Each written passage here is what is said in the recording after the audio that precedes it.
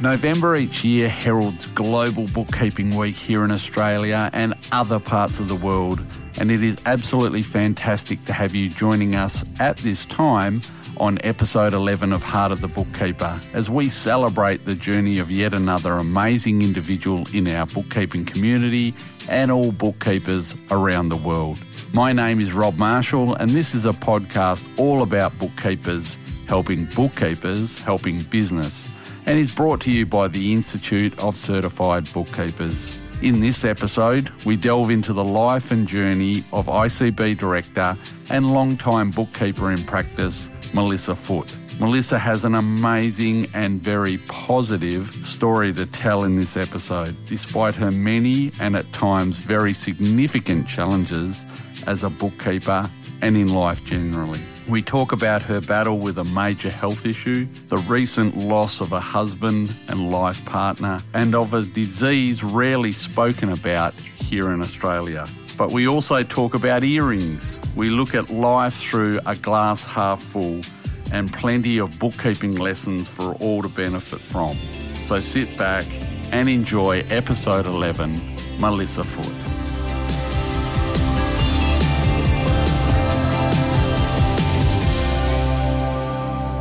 Our guest today on Heart of the Bookkeeper is somebody who's very experienced and very respected in the bookkeeping community, and yet she refers to herself often as an accidental bookkeeper.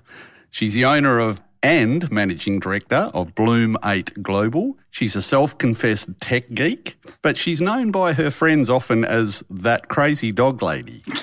She's also a qualified chef and speaks fluent Vietnamese, but most importantly, and this is the absolute first thing we're going to kick off with in this episode of Heart of the Bookkeeper, is that she rocks some of the most outstanding earrings I think I've ever seen. So, Melissa Foote, welcome to Heart of the Bookkeeper. Great to have you on the show.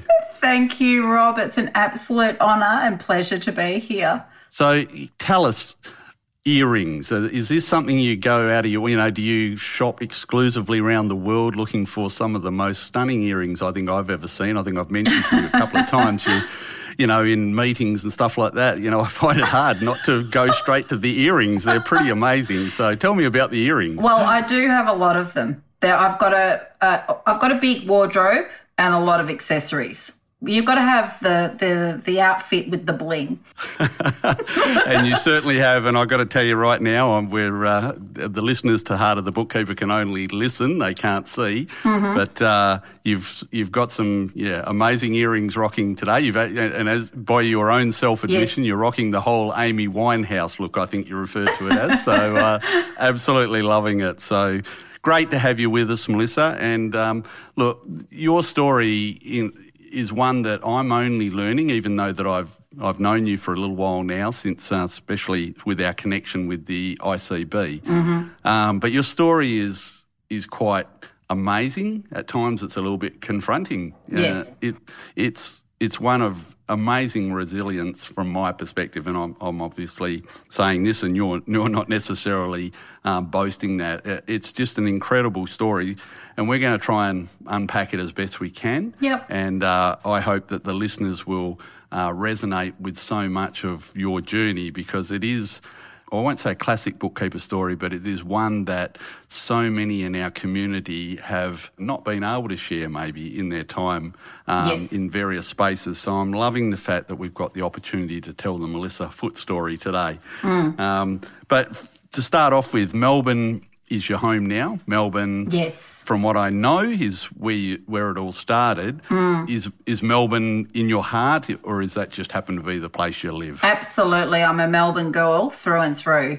The only thing I don't do that's sort of Victorian is I'm not really into AFL. Yeah, I've noticed that. I find that weird, but that's just me, being an absolute AFL geek. But I'm also finding out, for those who are tuning in, this episode is being run just after the Melbourne Cup in November of 2021, and talking to a lot of my staff at the ICB who are based in ICB, most of them have no interest at all in going to the Melbourne Cup. In fact, they don't even do anything outrageous like we do here in Perth. I mean, you can't get into a restaurant, you can't get anywhere in WA on Melbourne Cup Day. So some of the stereotypes that we have about Victorians and Melbournes, I think, are a bit wrong. About people who live in Melbourne are a bit wrong. So yes. I think it's actually quite refreshing that you don't get into AFL, Melissa. Well, Melbourne Cup as well can be a little bit messy. So the best Melbourne Cup event that I've been to was in Saigon, and that was a whole lot of expats. And it was a virtual screen of the horses racing. So it was so much fun. That is just amazing. Here's somebody who's born, bred, lives in Melbourne, and their best Melbourne Cup experience happened halfway around the world. Ho Chi Minh City, yeah. That's brilliant. So tell us a little bit about growing up in Melbourne, and certainly, you know, obviously the focus of our podcast is around, you know, the development or the space that you got to as a bookkeeper. And I did reference the fact that by your own admission, you've used the words that you kind of became an accidental bookkeeper. Yes. How did it all evolve? Was it at school? Was there moments where you thought, you know, that's the sort of career I want to go into? No, absolutely not. Really, and it's funny because I'm such an accounting geek now, and I'm still studying and I love it. And it's something that has eventually become very natural to me. But originally I got into it through my ex-partner, and I do his books and in the old Collins journals and Excel spreadsheets. And I remember also using Kalamazoo with my original first clients. So when I actually got into it, it was really basic, and it was a very sort of minor introduction into the industry. But what had happened was I became a single mum, and I was lecturing in the city. So having been a chef and in hospitality, through a girlfriend of mine, she said to me, look, lecturing's fantastic, and when you've got twin girls and you're breastfeeding, working till 4 o'clock in the morning, it doesn't work. So I was looking for something else, and so a girlfriend of mine said, look, get into education. It's paid really, really well. You'd be fantastic. So I had to get over that original fright, I suppose, or the shyness of getting up in front of people and speaking and lecturing and all of that. So I did that. So I educated myself to get into training. And then once I was in that, I spent a number of years in education teaching hospitality, and also they sort of put me into tourism, but that's another story. And so I spent a number of years in corporate in an education environment, teaching hospitality, and I loved it. And then, but however, when you're a single mum and you start show and tell at 8:30 in the morning, and that's what I call it, show and tell, get up and blah, blah, blah. And so my kids would be going to, say, before school care very, very early. And then I also took on a dual role where I was the employment officer within this corporate educational private RTO. And so I had a double role, and then I'd work till 7 in the evening and then come home, grab the kids from after school care. And I thought, this is just all a bit much for my kids. So I was then again looking for something else, and I had got a little bit sick of the corporate environment as well, the bureaucracy and the all the stuff that goes on within corporate that can be a little bit annoying. I loved the job, but then I was looking for something else. So, and I'd met Gavin, and I think I was in my early 30s, and then another girlfriend of mine said to me, look, I've got into bookkeeping, and it's just brilliant, and it's great for the hours and the flexibility and everything else. And I think you should have a look at it. So once again, I went out, I re-educated myself. And it was funny, back then, that was before TASA 2009. So you could literally start a practice, and there were no obligations. So I went out and I did a short accounting course. I did an MYOB course, and both in the basics and then payroll. And thought, okay, this is really cool. And I still didn't understand debits and credits, but it was through using MYOB that I learnt, and, you know, you recap the transactions, and that's really what implemented or taught me how to do the key accounts and really understand subsidiary ledgers and all of that sort of stuff and how everything worked. And I found that I was really good at it. And I was like, okay, this is really cool. So I decided then to just start a practice, but whilst I was also in my corporate role. And I thought I'll start a practice, and once I've got enough clients, I can then let go of my corporate role. And so that's what I did. So basically I advertised. I took on a few clients. I'd sit up late at night and tippy-tappy and do the data entry and get into it. And because I was worried about what I was doing, and especially because we didn't have the regulations back then, I really wanted to know that what I was doing was correct. So I employed or contracted an accountant who I used to pay, I think, about $250 an hour or whatever. And I'd say to him, look, I want you to check my work. And so I used him as my mentor. Absolutely lovely guy. And I'd run into him at conferences and he'd say to me, Mel, you don't really need to know how to do that, because I wanted to know how to extract things out of the balance sheet and match it to the financials from the accountants and to do the journals and all of that. So I just started really delving deeply into it. My practice grew. And I had fabulous clients, and it just built from there. And then eventually I was able to drop that corporate role and go into my own practice full time. Before we move on, there's two things about that's an amazing journey in itself, and I think it's one that I use the word a lot, but will resonate with so many listening in, because first thing, it's been interesting for me on this journey of interviewing and speaking with so many bookkeepers around Australia, which we're absolutely loving doing. But so far I haven't run across one person in our community yet that identifies with something they did back in their school days as being, the driver for becoming a bookkeeper. It's something that I think in itself is quite an interesting dilemma for us to consider in our community, to say, well, why is that? We don't.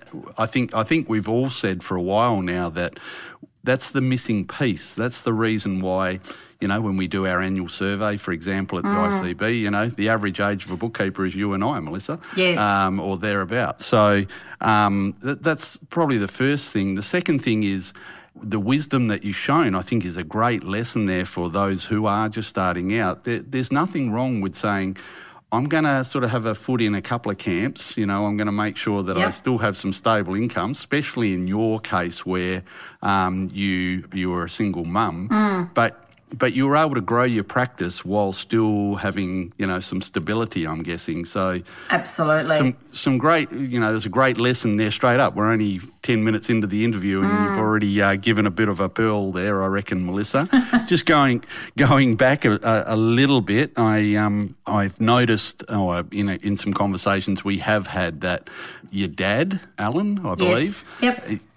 When I asked you in a lead up to this, who's some or the most inspirational person in your life? Yes. You didn't hesitate. You listed Dad, which I just love, because obviously that's a similar journey that I went on too. What was it about Dad that was so inspirational for you? Look, Mum and Dad were both incredibly hard workers, and she was there to back him as well. So I must credit her as well. But my father was the entrepreneur of the family, and he literally, with his partner next door, so we had his partner of 21 years was our next door neighbour, and we used to have a gate through the house or through the houses.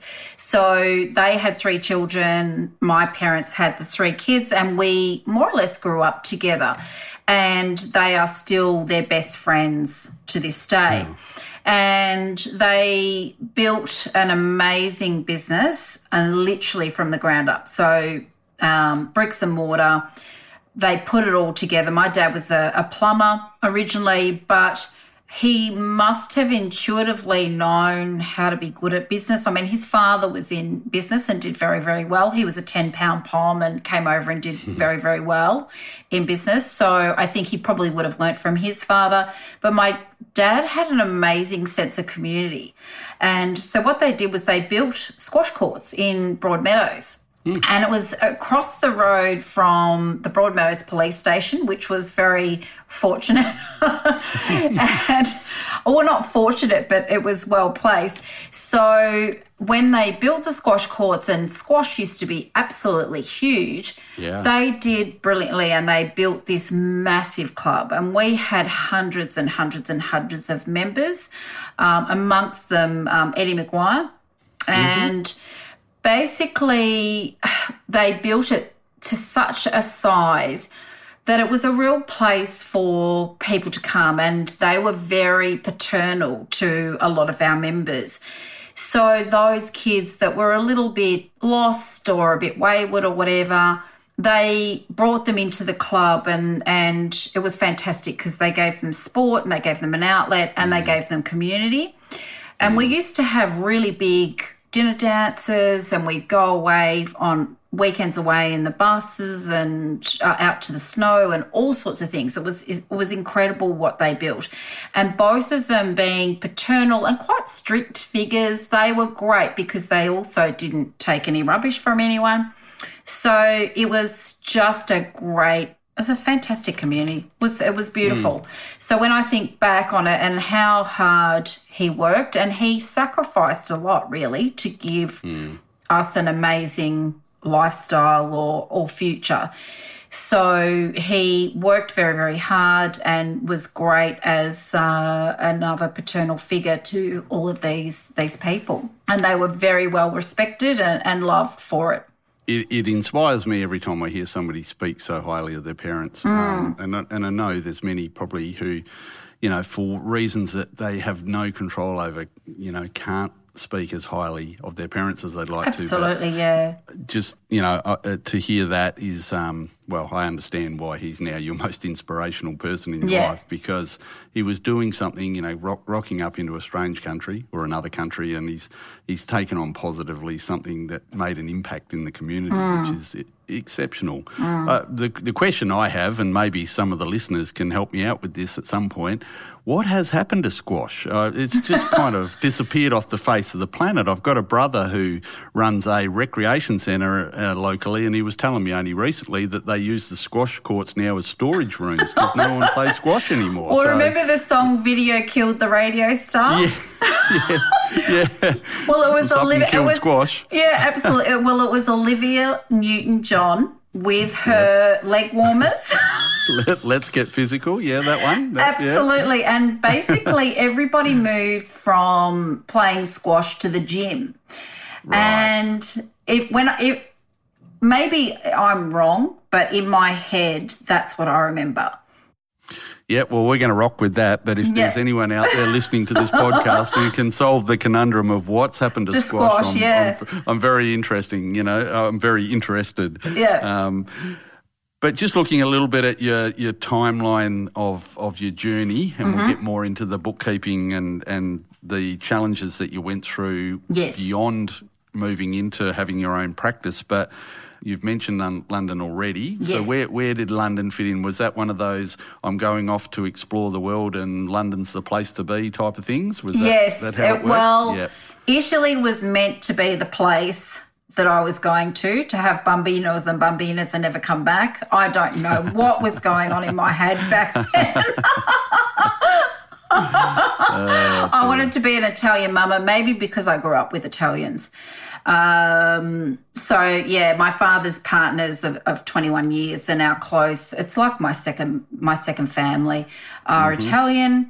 And I just had this fascination with Italy. I made it as far as the UK. I met the girl's father, and the rest is history. So I lived there for 2 years. My twin girls were born in London, in Greenwich. So they were born right on Greenwich Mean Time. Yeah. And, so I spent 2 years there, but then decided to come home because, look, you find out the meaning of skint in London, and also too as a female, I think not having the support of your own family. I had the support of his family, but it's never the same And my mother-in-law at the time was very busy working and having twins. It was hardcore. For the listeners who are maybe a little bit younger, just a bit of interpreting there, the word skint is very much an 80s word, and that means you got no money if you weren't quite sure. We were always skint back in the 80s, weren't we? Yeah, if you had 20p in your purse, it meant that you could make maybe 2 phone calls. Yeah. to be safe. That was pretty much close to skint as you could get. So, yeah. So then the reality is you're back here in Australia. You've got twins at that point with, a couple of years old at that stage? Yeah, I think they're only about 1, actually. Yeah. And so was that about the time that you started on, looking at the bookkeeping process, or was it a little bit I actually earlier than went that? straight back into hospitality because that was easy and I knew it. So had you you'd been a trained chef at that point? Yes. Is that right? Yeah. I was a qualified chef, but once I qualified, I went, okay, this is all a bit much and I don't see myself doing this long term for the rest of my life because it's too harsh, it's too full on. And I couldn't see myself as a, 50, 60-year-old woman still pulling around big bags of carrots that are, 20 Ks or 20 kgs or something similar to that. And it's also a very stressful environment. It's very male-dominated. There's lots of fire and knives and it's all a bit crazy. And I was a head chef but just decided... So I went into front of house, was managing restaurants. So when I came back, because I had so many friends in hospitality, I just fell back into it and had to sort of raise some money and all of that sort of thing and get myself back together because I was reestablishing myself. So it was just easy to get back into hospitality, and that's when I sort of discovered a while afterwards, and it was fun and I loved it, and it's an addictive industry because there's a certain adrenaline rush you get from being in that industry and also being a sociable person. You meet so many people and it's wonderful. But I breastfed the girls, both girls, until they were 12 months old. And I came back, actually they were probably 6 months old. So at that stage it's like, you know what, I can't really do this, work until 4 a.m. and manage my kids. And that's when a girlfriend of mine suggested I get into education. So I've been on a bit of a 360 navigation of my career, I suppose. Yeah, because I then started lecturing in hospitality, loved that, was really good at it, got over my fear of public speaking, and then spent, I think, about quite a long time in that field and in corporate, and then decided, look, as a single mum, I'm doing too many hours. My kids are in too much care. I'm going to try and find something else. And that's when another girlfriend of mine said to me, look, bookkeeping's great. It's as good a money as what you're earning, if not better. You should try and get into this. So that's when I re-educated myself and did that as a sideline. So that then I could give up corporate and walk away and go into bookkeeping solely. So that was I started my practice, I think, in 2002. Mm-hmm. Yeah, so very early days of GST. Oh, absolutely. We've talked about this quite regularly on Heart of the Bookkeeper, amazing days. It was kind of like, pick a client because there was that many of them. They were just everywhere. Yes. Everybody was seeking help. People wanted... So...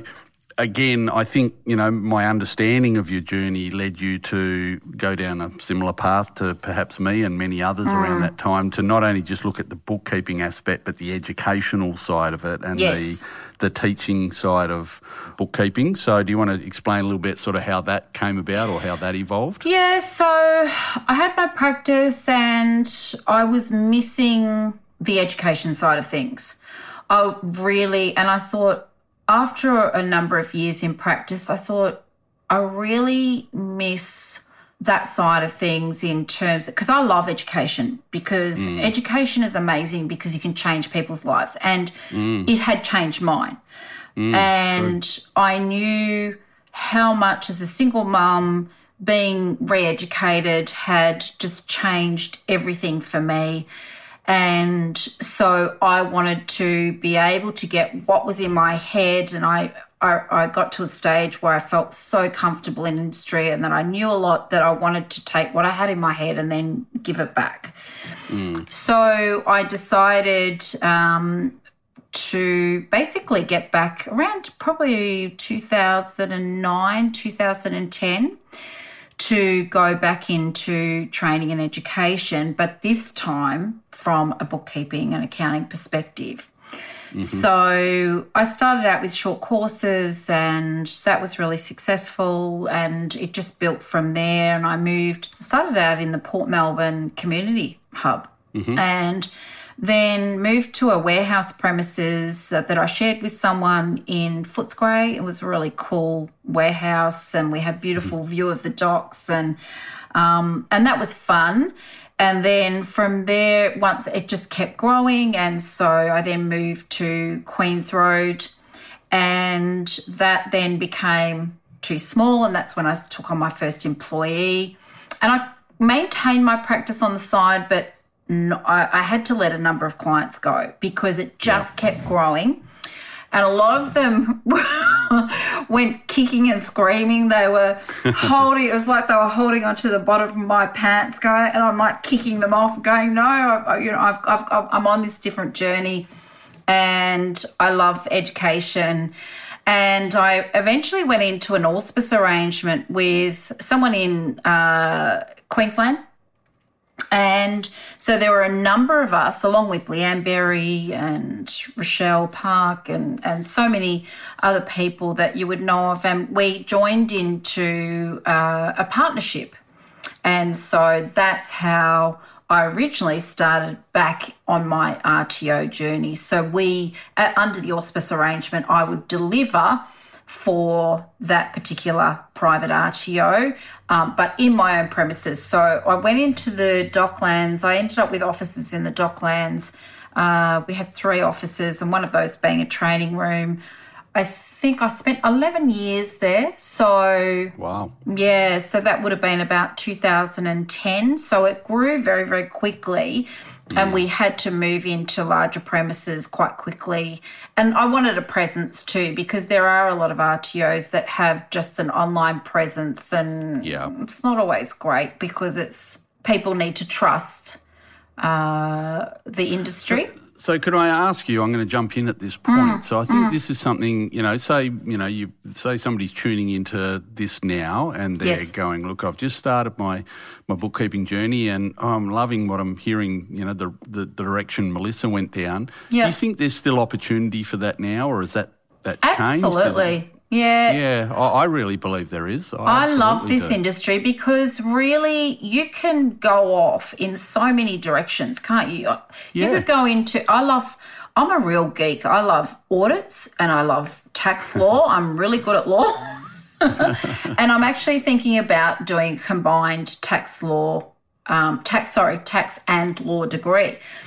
And just through becoming a consultant eventually and a management accountant and going into those areas more, I ended up doing quite a bit of fraud work and audits. And so it really depends on your interest and what you enjoy doing. See, if I talk about an audit, most people are like, that's awful. What are you doing? But I like the forensics of it. I like the madness of what people do and the stories and how I've been able to help people as a consultant going in and fixing things or getting messy files and, fixing those. So I tend to enjoy some of the messy stuff and then also the training.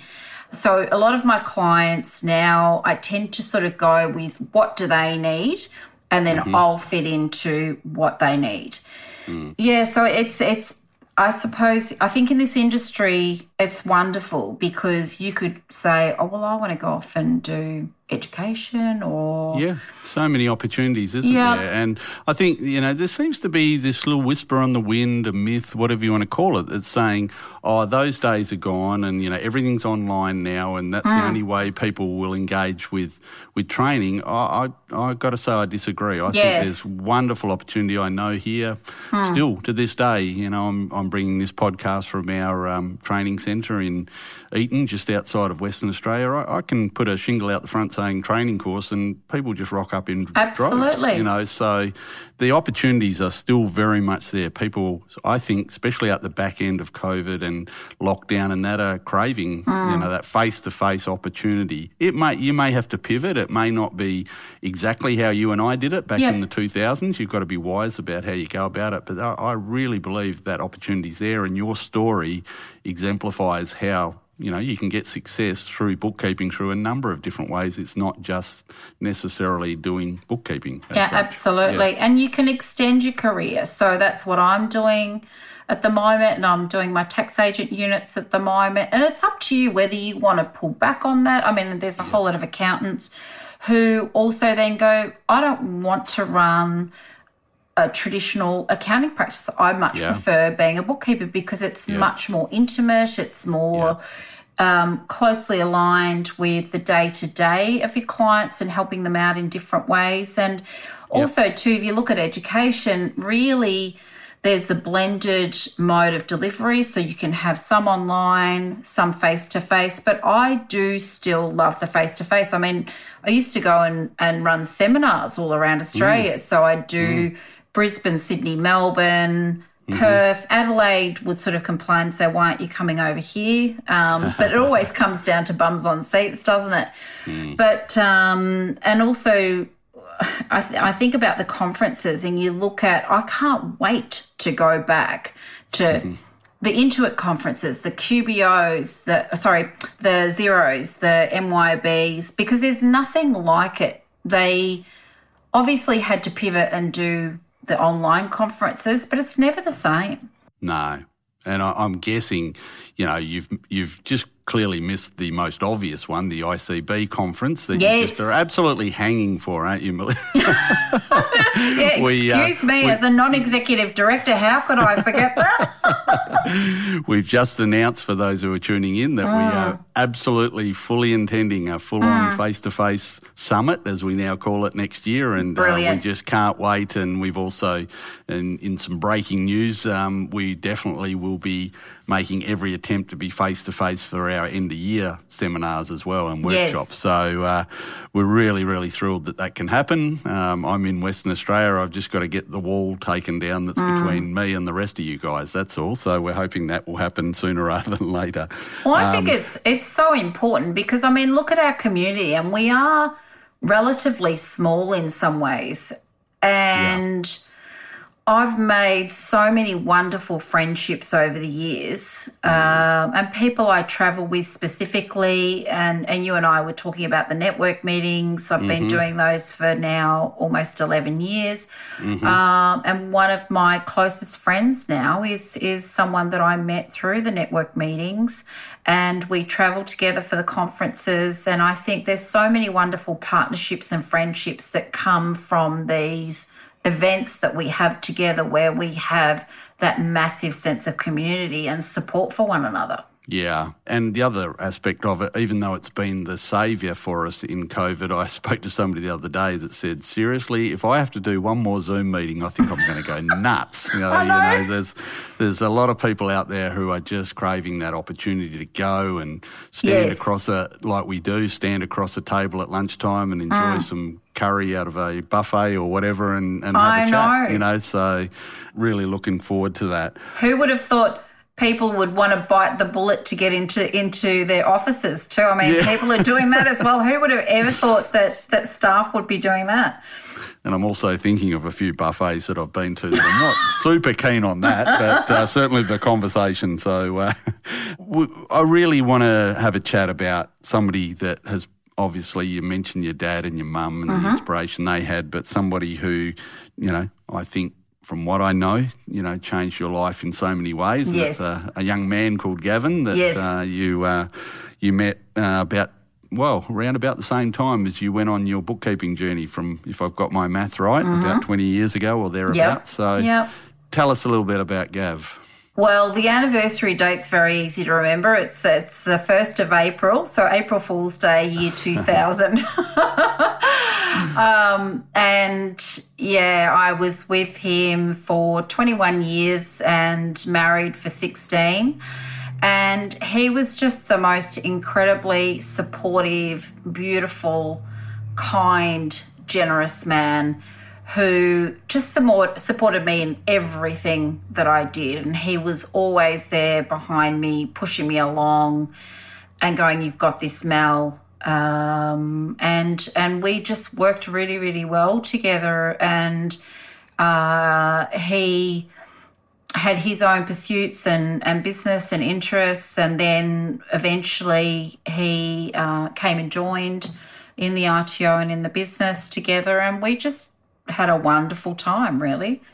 I'm so very lucky and fortunate to have been in such a fantastic marriage, and also one where I could share my life and my business. And because it's quite hard when you're married to work with someone as well. So we spent almost 24/7 together. But it was just an incredible partnership and friendship and all of those things. And I'm very, very lucky.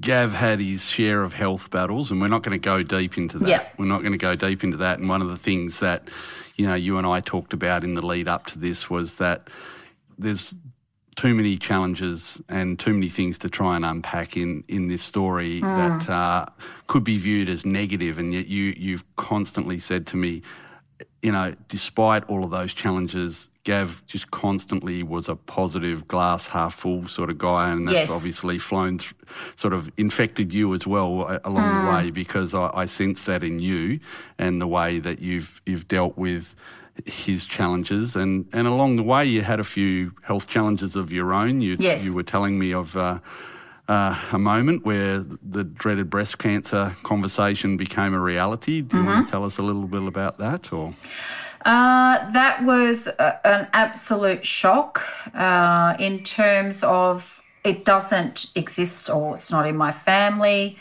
And so therefore it was quite random. It was like, where's this come from? And because I have got that positive nature, I don't like to dwell on it. And even when I was diagnosed formally, and it happened very, very, very quickly, and it was quite accidental how it was found, I decided that I needed to laugh about this. So Gav and I sat in the hospital and said, right, what are we going to call the cancer in my breast? And so we called it Barry. And when there was a Barry Jr. So and I suppose I don't make light of things, but I also don't want to sit there and go, this is going to beat me. And our positive attitude towards all of those challenges was really important in the way in which we lived our lives. So because we basically decided that live every day as if it were your last. And that's what we did. We travelled a lot. We went out a lot. I'm a young grandmother. I was a grandmother at 45. I was an empty nester relatively early. So it's been wonderful in that we could just do whatever we wanted whenever we wanted. So we were always out and having fun and, travelling. We worked hard and we played hard. Yeah. And that's how we lived our lives. And he and I had a similar, obviously very similar personalities in the way that we sort of looked at things, and we just didn't ever like to dwell on the negative. We had obviously incredibly challenging times, but you deal with those, but then and then you just move forward. One of the challenges also, along with your breast cancer journey, that Gav battled with a little bit, was something that I've only just heard of or come into an understanding of recently, called Marfan's, and I know that you've got a little bit of a passion for that cause or that that disease. Do you want to explain to everybody what Marfan's is? So it's something that he was born with, and so it's a genetic disorder. It often runs in families, and it's a genetic disorder of it affects the connective tissue. So connective tissue being in the eyes, heart, limbs. So there's a lot of things that it affects. And Gavin always used to giggle and say that he was the poster boy for Marfan's, because it's almost like on a range of how mild it could be or how full on it is. And he was just a more or less, and I hate to say this, but like a freak of nature, because his parents' genes together, he didn't inherit it. He actually, their genes when they combined. So his brother doesn't have it, but he did. So he was only expected to live to the age of 3, which would have been absolutely a horrible thing to have been told. And his parents just absolutely beautiful. So yeah, that was the condition. It's quite complex to sort of go into it. There's a lot to discuss, but he had a number of major operations, the biggest one being in 2009. And that was about 18 hours that he spent on the table. And and after that, I almost lost him a number of times. So, and unfortunately until his eventual passing, which was last year. Yeah. I love the way you just said that, you know, he wasn't expected to live past 3, but he did. What a blessing for his parents, your in-laws, and then to come into your life and to be able to do live the life that he did with you and you with him. What an amazing story that is in itself. And we celebrate his life because of that, because he shed sunshine into his parents and into you and no doubt your daughters and other people around him, you know. So what a celebration it is for his life. And I'm sure you now get the opportunity to reflect on that, but like you say, in a positive way, and celebrate him and everything he stood for and everything he did. And I'm guessing now, Melissa, you know, the opportunity is there for you to be part of something that he was a part of, and that was your grandkids. Yes. And I heard you yesterday, we had a quick conversation on the phone, and you had a little one running around in the background. Is it Nana or Grandma or what? I'm Glammy. I'm Glammy. Oh, yeah, that's so fitting. Yes, absolutely, yeah. I said to my daughter, I'll be Grammy M. He was Gramps. I said, I'll be Grammy M. And she said, no, Mum, you're Glammy. I said, she got that from Beverly Hills, one of those awful housewives shows or something.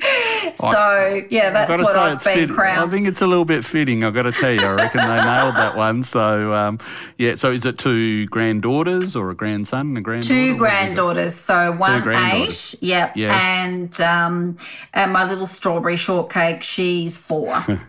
Well, I hope Glammy's, spending a little bit of time educating them on the effectiveness of a good earring. You know, so. Well, the littlest one, she goes into my wardrobe and she loves all the rings and all of that. So she starts. So I think she's in trouble. Absolutely. So, look, we're starting to get towards the back end, and I know because you told me you've got a bit of an opportunity to go out tonight, and we're celebrating everybody in Melbourne who can go out, you know, and have a nice wine or just sit outside. And a bit of sunshine. Bit of sunshine, yeah, so I don't want to hold you up on that, but I'm going to keep you for a few more minutes. The other little passion, well, not little passion, I'm suspecting it's a big passion that I'm really interested in, is when I asked you where do you call home, you listed Melbourne, of course. Yes. But you also listed Vietnam. Yes. So tell me about Vietnam. What's the Vietnam story? Look, I travelled there and we just basically fell in love with it. And I live in Melbourne's west, and I've always enjoyed even going into Collingwood and Fitzroy originally and eating Vietnamese food. I just really love it. And being an ex-chef, and I really enjoy the food, and I find it clean and beautiful, and the culture, I really enjoy the people. They're funny, they're resilient. And so we went there, fell in love, and I've been there now 7 times. With my RTO, I looked at investing into Vietnam and perhaps expanding out into Vietnam because I just loved it so much. I ended up with staff as well in Vietnam, and that was fantastic because I couldn't find staff here in Melbourne. The 2 candidates I had, they were just totally unsuitable, and I thought, right, I'm going to bite the bullet. They're all trained accountants through RMIT and doing Australian accounting work. So they were, and some of them who have lived in Australia and got their qualifications in Australia. One of my girls who's still with me, she was trained in Adelaide. So, yeah, and until I don't have those staff now because I sold my RTO last year. But it was just a wonderful connection. I went over to Vietnam. I interviewed all of the girls. So I would go there for business as well as for personal. So we had some really long trips, so nice 6-week trips. And to me, it's just a country of beautiful, beautiful people. It's stunningly beautiful. There's great food. The culture's amazing. The people are funny. Yeah, I love it. So I've got numerous clients who have said the same over, trips where, as bookkeepers, we go and we become invested in people's lives and we sit next to them and we help them with their journeys. Yes. And I've got several clients that I can think of straight up who have said to me, Rob, you have to put Vietnam on your bucket list. And it's quite interesting, from our era, obviously our immediate thought, you know completely different. But for many of us, you go, Vietnam, all we remember is those, black and white, movie or moments on TV with everyone blowing each other up and all that sort of stuff. So it's interesting that a country that was so torn apart not so long ago in our history is now rated as one of the most beautiful places, and you've just explained that. And also, too, I think they're just the most welcoming and beautiful people despite what has happened to them. They have been able to forgive and allow people back into their country, and they get on with it. And so I suppose the way that they work, the way that they live really resonates with me. And I'm not fluent in Vietnamese, but I just decided because I'm there so much, I needed to invest in learning the language. I didn't want to be arrogant enough to walk in and go, well, they should speak English. So I sort of flipped it. They find it quite weird when an Australian woman speaks Vietnamese, but they also love it. So, and I'm happy to do that, and it makes for better connections and a fun trip. And each time I go back, I just keep picking up more and more and more. And I just, so it's quite a random thing to study and engage in. But because I love the country so much and I don't see myself not going there ongoing as my second home. And we actually even considered at one stage, how can we live perhaps in Ho Chi Minh as expats and build our business there. So it's just a bit of a passion of mine. Well, you never say never, and we're hopefully moving back into a world where we will be able to just hop on that plane and head to Ho Chi Minh or wherever it might be very soon. So I can't wait. Yes, we're. I think we've all got that place in mind already that we know as soon as it opens, we're off. So looking forward to that. Well, and sorry, go on. I was going to say I've still got a credit because we were very naughty when we sold the business. Yes, you told me this. Yeah, you were still there when it all happened. Yeah. Morrison was saying, come home. I remember that coming up on my phone on about the 17th of March. And we were like, oh, no, coronavirus, what's that? That's just silly. Yeah. And I also caught up with a girlfriend of mine from London who I hadn't seen for 25 years. And she'd gone off north and we were down south in Phuoc, and we were trying to extend our dates until we sort of went, KL's, we were going to go back home via KL. And Malaysia closed their borders 2 days before we were about to leave, and we're like, hang on a minute, I think we better go home. So we were lucky we managed to get the second last commercial flight out of Ho Chi Minh, so make it back home, and all of our staff were and family were going, what are you doing? You two are just crazy. Please get back home. So, yeah. What a great, in a weird sort of way, what a great memory and what a great story to tell those grandies of yours in years to come. Absolutely. So glad I did it. Yeah, about the day you beat Corona by a few hours. Well, we're going to sort of wind up now, but I have a process, a game that I play, you may be aware of it, called Debits and Credits. At the end of every session of Heart of the Bookkeeper, we fire 4 rapid questions. It is Friday night, credits. you know. I know, yeah. I'm going to, you mentioned before you weren't really good with your debits and credits, so this should be interesting. I used to not be good with my debits and credits. So this is a twist on debits and credits because these are 4 quick questions with, you can answer as long as you want, but preferably quick questions. Pay attention. We class the debits as being sort of a bit more serious, the debit question, whereas the credit side of the ledger, I keep saying this every episode, but I don't know. I just think that's the fun side, that's sort of the nightclub of the ledger, I reckon. Your liabilities and your credit cards, go and smash the credit card. You're just going nuts, aren't you? Yeah, with the credit side of it. So I don't know, that's a bit weird. But also it's income too. So that's exactly right. Yeehaw. Absolutely. We love the money. We want the money coming in, so that's got to be the credit side. We don't want it going out. So, all right. So here we go. 2 debits and 2 credits. First question. First debit is we've all, in our practices, in our journeys as a bookkeeper, we've always had that client, a client that has just been somebody you just go, I'm going to try and help you, but you are just, so difficult to deal with. Have you had one of those? Have you had one of those clients where you've plenty of those.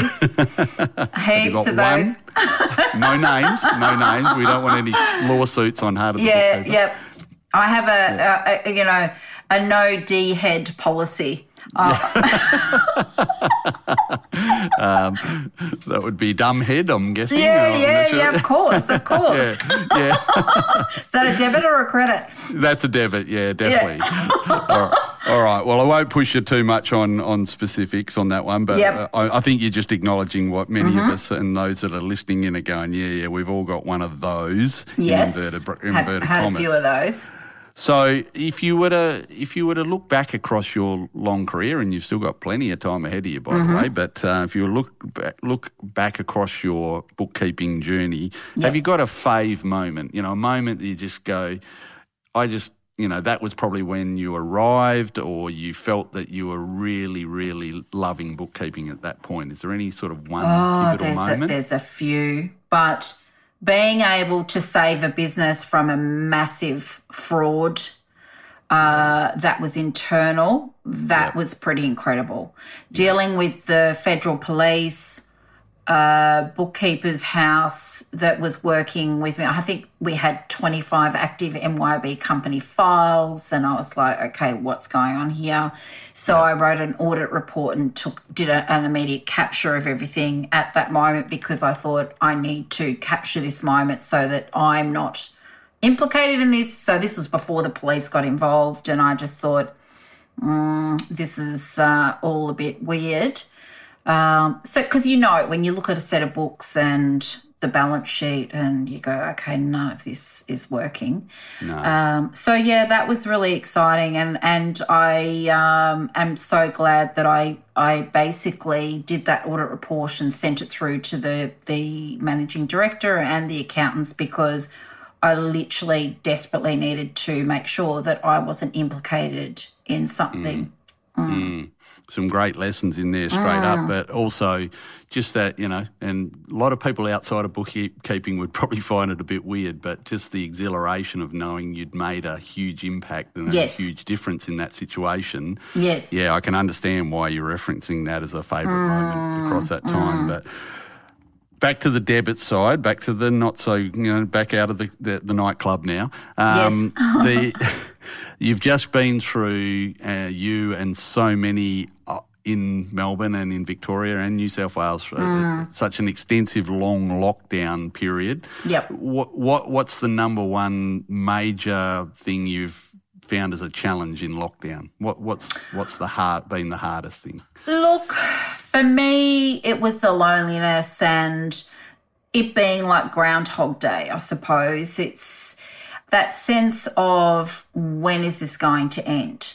So it was so unpredictable, and the final lockdown, which obviously was, I don't know, what was it, 6.0, which went to 6.2, 6.5, 6.6. It's like an earthquake or something.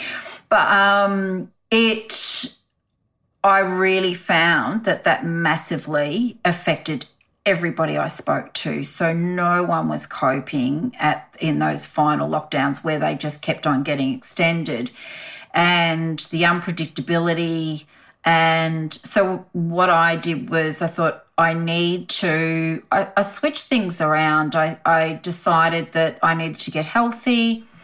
I needed to engage with the community, get out there with my chihuahuas in the pram and in the front of my bike, and make people smile and laugh and connect. And so I did that from the start of lockdown, but I just noticed the further that we went, the more there was just this massive sense of community I'm in Altona.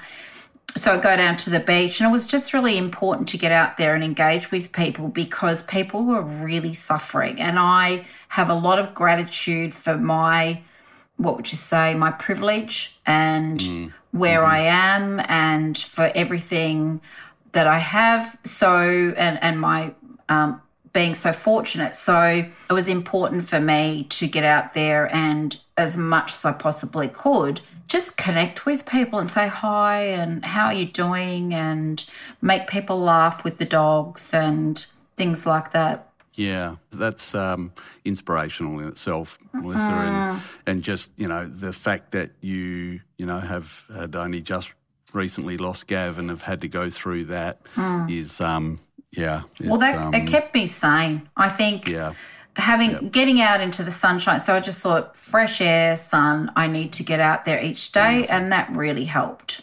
Wonderful.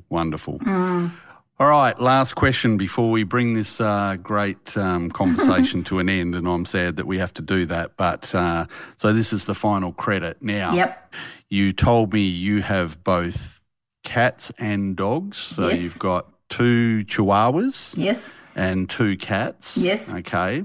So, the world deems that you're either a dog person or you're a cat person. You're just an animal lover, I'm guessing. I love animals, absolutely. Yeah. Yeah. and the dogs, the crazy dog lady bit, where does that come from? Yeah. Look, and it's funny because you know how, what's this saying? Oh, my other cars or whatever. I used to have Rottweilers. Oh. Yeah. You've gone from one extreme to the other. So I had 4 males, and the biggest one actually, and not all at the same time, the biggest one, the first one I had, he was over 60 kilos. He was a big boy, big head. Yes. So, but I also had a Shih Tzu Maltese cross, and the last male that I had, when she passed away of old age, he went into a bit of a depression. So I decided to go and find another girlfriend for him, and I got my first rescue Chihuahua, and she was the new girlfriend for my male Roddy. And then he passed away, and so this rescue Chihuahua, she's got a luxating patella, and she also had a really, really hard time. She spent 4.5 years in a cage. She was from a puppy farm, and so she didn't know what grass was. She didn't know what having going for a walk was. So I had to train her, but having her injury, I then ended up as the crazy dog lady because I needed my exercise, but she would only walk so far. And I used to carry her in this bag around my body, and then it got way too hot and too heavy, and it was like, no, I can't do my big 6K or whatever walks with her on my body. So I just bit the bullet and became the crazy dog lady. And so now I have one chihuahua that goes into the pram, and then I've also got this fantastic bag that goes onto the front of my bike, and I take them out. So, and I'm just like, you know what? Don't care. Everyone can laugh at me. That's fine. That's a must-have photo at some time. Yes, I've got to get that photo. Yeah, we might rock that as the cover sheet for this particular podcast maybe at some stage. But yeah, Melissa, look, thank you for being so willing, first of all, to share with us today. Your journey, especially in the last 12 months, has been difficult by anybody's standards, and we've tried not to focus too much on that because I know that that's not something you'd like to do, and your positivity shines through constantly.